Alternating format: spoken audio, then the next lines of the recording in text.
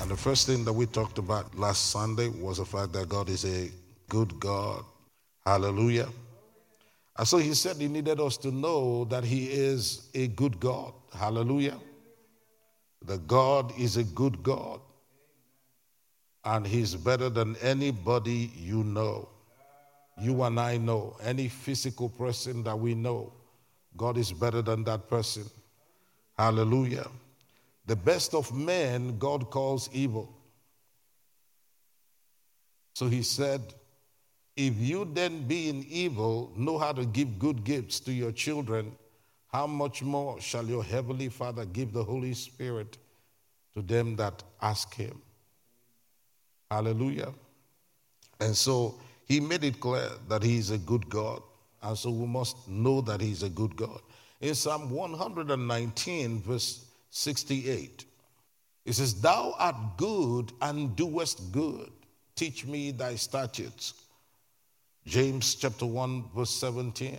Every good gift and every perfect gift is from above and cometh down from the Father of lights, with whom is no variableness, neither shadow of turning.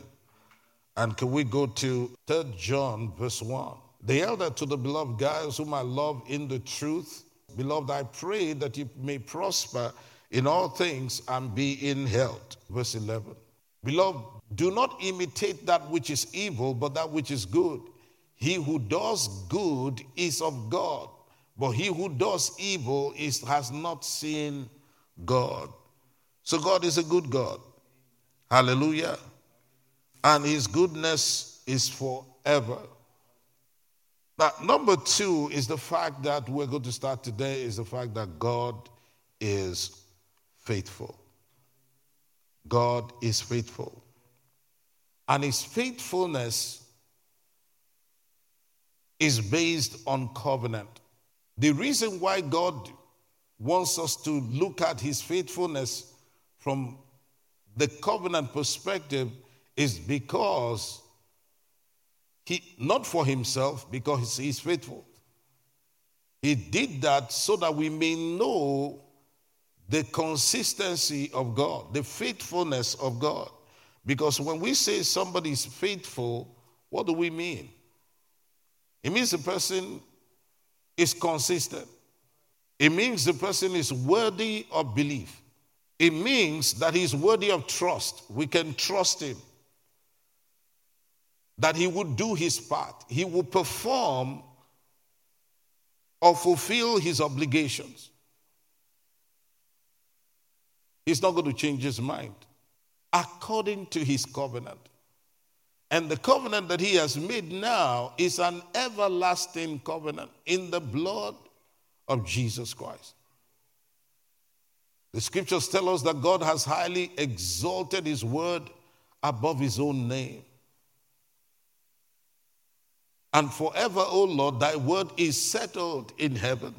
So God is not going to change. He's faithful not to change. And the things he has promised us, they are sure. Another thing about faithfulness is that it's sure, it's well established, unmovable, past reproach. You can't find fault with it. We can have absolute confidence in him. He is reliable. When we say God is faithful, what do we mean? He's reliable. He's dependable.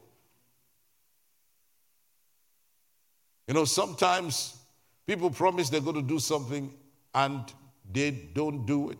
Not because they really don't want to do it, but because they cannot do it. They don't have the grace or the ability to do it without God. God is reliable. You know, there are people who say, look, I have your back. There's a minister, one went for a minister's conference. He was saying that, there are these people. They said, Pastor, I'm behind you. I'm behind you. Everything you're doing, I'm behind you. I'm behind you. He said, the problem is that sometimes they're too far behind to help you. I'm behind you. Unfailing in his duty as God, as provider, as protector, true to his promises, and he's truthful. God cannot lie. He cannot lie. In fact, if he says something and it seems not to be true, it will become true. So he cannot lie. God is too big to lie. He's one in whom others can confide in. You can tell God something and nobody else would hear it. He's without blame and reproach. Exodus chapter 34, verse 1. And the Lord said unto Moses, hew thee two tables of stone, like unto the first, and I will write upon these tables the words that were in the first tables which thou breakest. And be ready in the morning, and come up in the morning unto Mount Sinai, and present thyself there to me in the top of the mountain. No man shall come up with thee, neither let any man be seen throughout all the mount, neither let the flocks nor heads feed before that mount. And he hewed two tables of stone like unto the first. And Moses rose up early in the morning and went up unto Mount Sinai as the Lord had commanded him, and took in his hands the two tables of stone. And the Lord descended in the cloud and stood with him there and proclaimed the name of the Lord.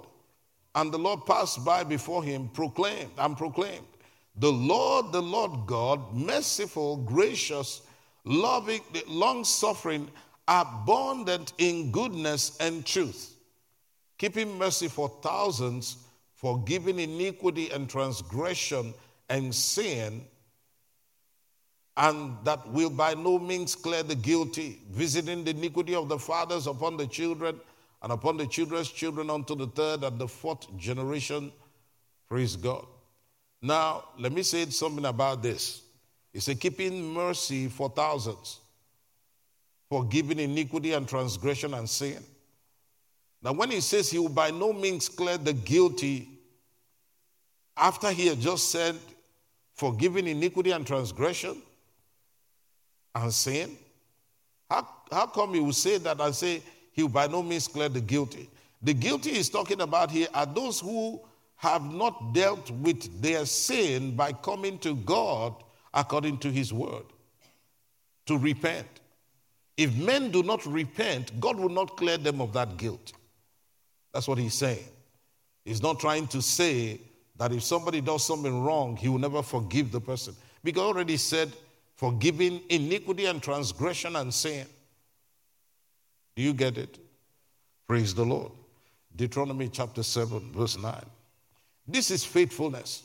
Know therefore that the Lord thy God, he is God, the faithful God, who keepeth covenant and mercy with them that love him, and keep his commandments to 1,000 generations. Joshua chapter 1. Now after the death of Moses, the servant of the Lord, it came to pass that the Lord spake unto Joshua the son of Nun, or Moses' minister, saying, Moses my servant is dead. Now therefore arise, go over this Jordan, thou and all these people, unto the land which I do give to them, even to the children of Israel. Every place that the sole of thy foot shall tread upon, that have I given unto thee, as I said unto Moses.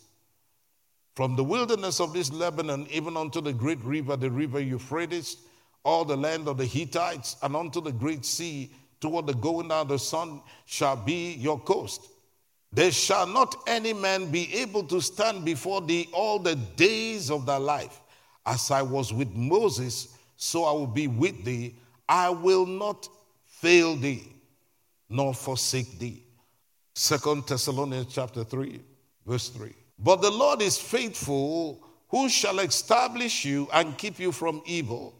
The Lord is worthy of belief, worthy of trust, can be trusted to do his part, will perform all of his promises.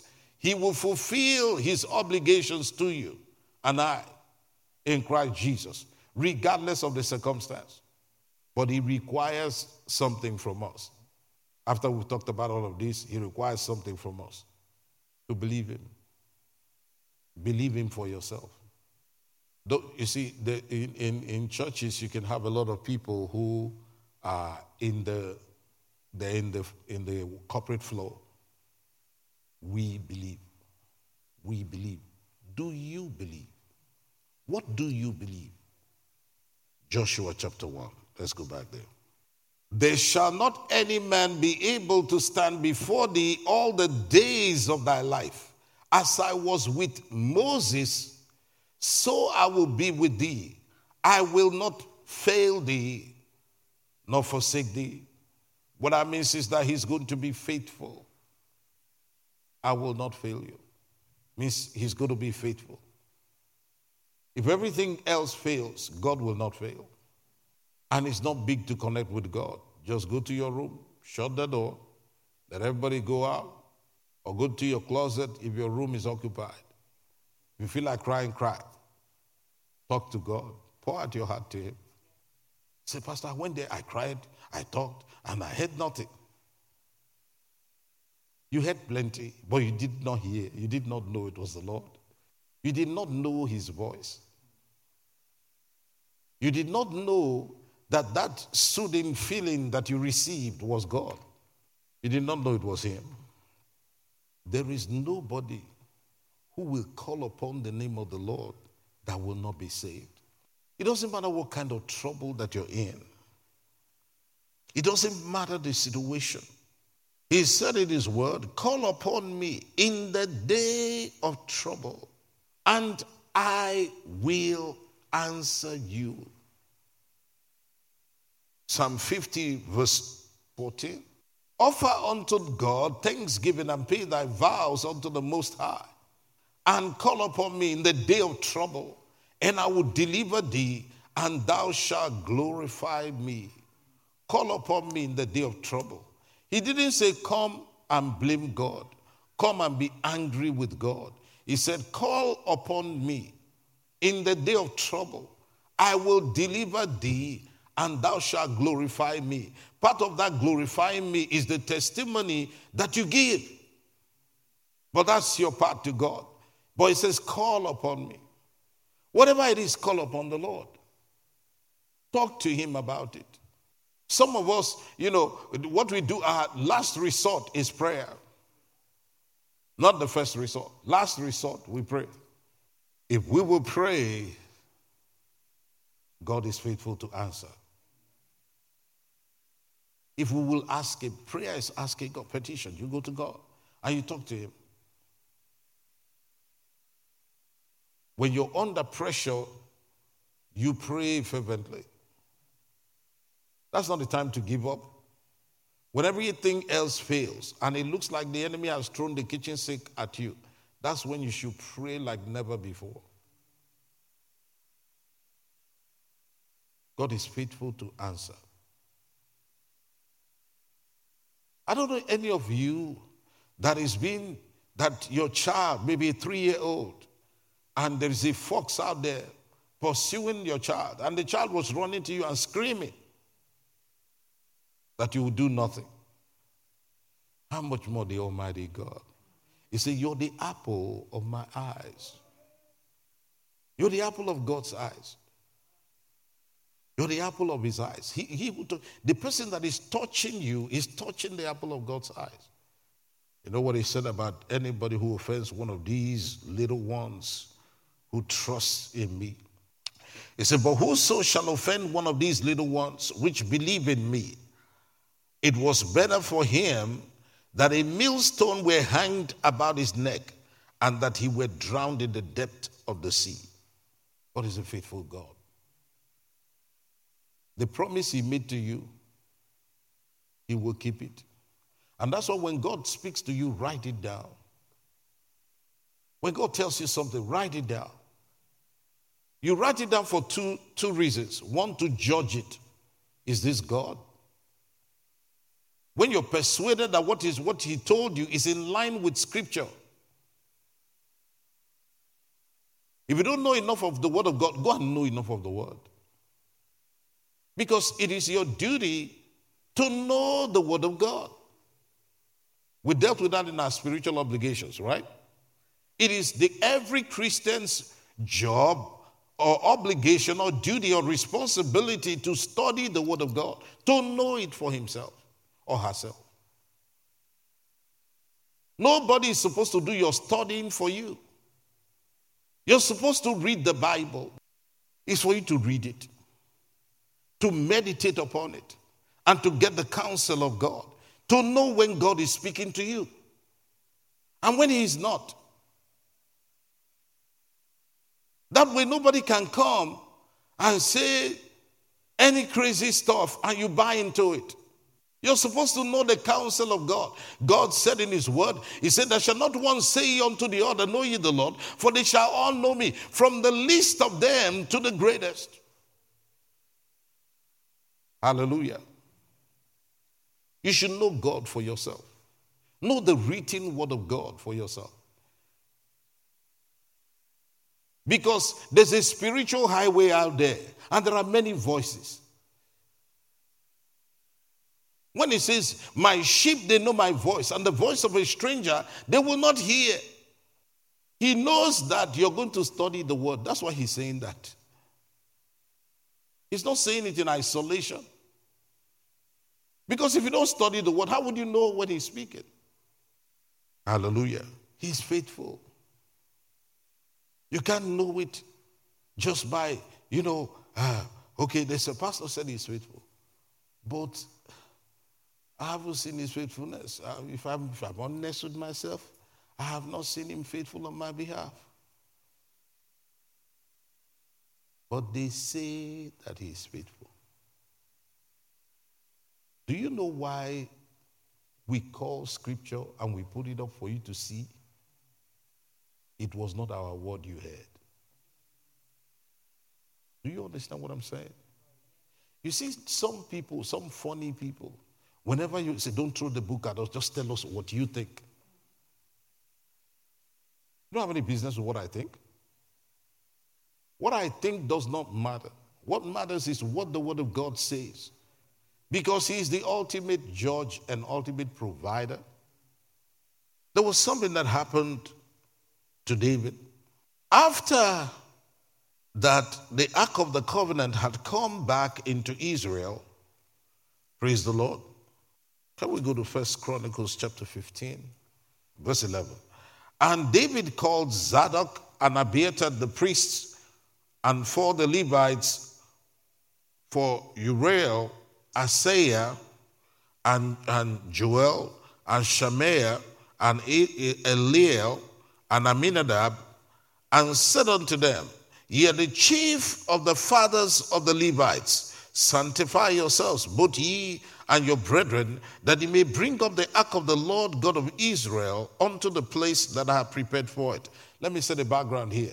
Now, after the ark of the covenant had come into Israel by itself, by himself, as it were, because it was God that was moving by itself. Let me use that because it's a box.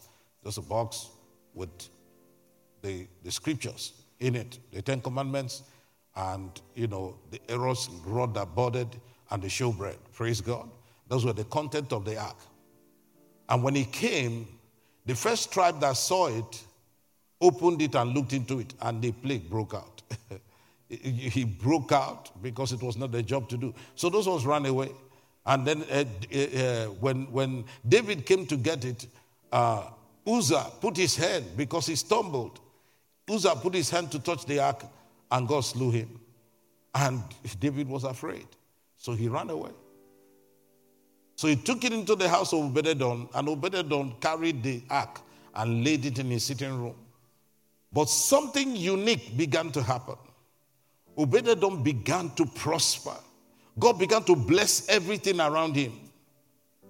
Then David heard. You know what it is for you to prosper to the degree that the king now became afraid? I said, no, we can't do this. So he decided to go and take the ark. This was a man whose spiritual things were important to him. The Bible says that he was a man after God's heart. And so he now began to gather Israel together, the Levites together, and said, let us go after that ark. We need to bring it back. Verse 13. For because ye did it not at first, The Lord God made a breach upon us, for that we sought him not after due order. God is faithful, even when we're not faithful.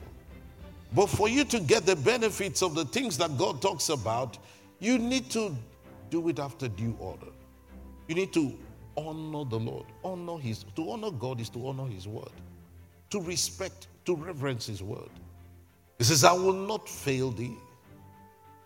Which means if you fall apart, I'll gather you together. We'll continue this journey. I'm going to put you together. If you were Humpty Dumpty, you fell from the wall and had a great fall and you scattered, God will patch you up and nobody can trace where those pieces were broken. There's nothing God cannot fix. You missed it royally. Go back to him. The thing about it is that go back to God, go back to God, go back to God. And whatever he tells you to do, do it. Whatever he tells you to do, do it. Go into the word. Say, Pastor, he didn't tell me anything. I didn't hear it. Start reading the Bible. The primary place God speaks to us is through the written pages of the Bible. Read it. It's not a deco. It's God's love letter to his children. It's his covenant promises that are in there. What God wants to do for you, they're in there. And they're stable, they're sure. They do not change.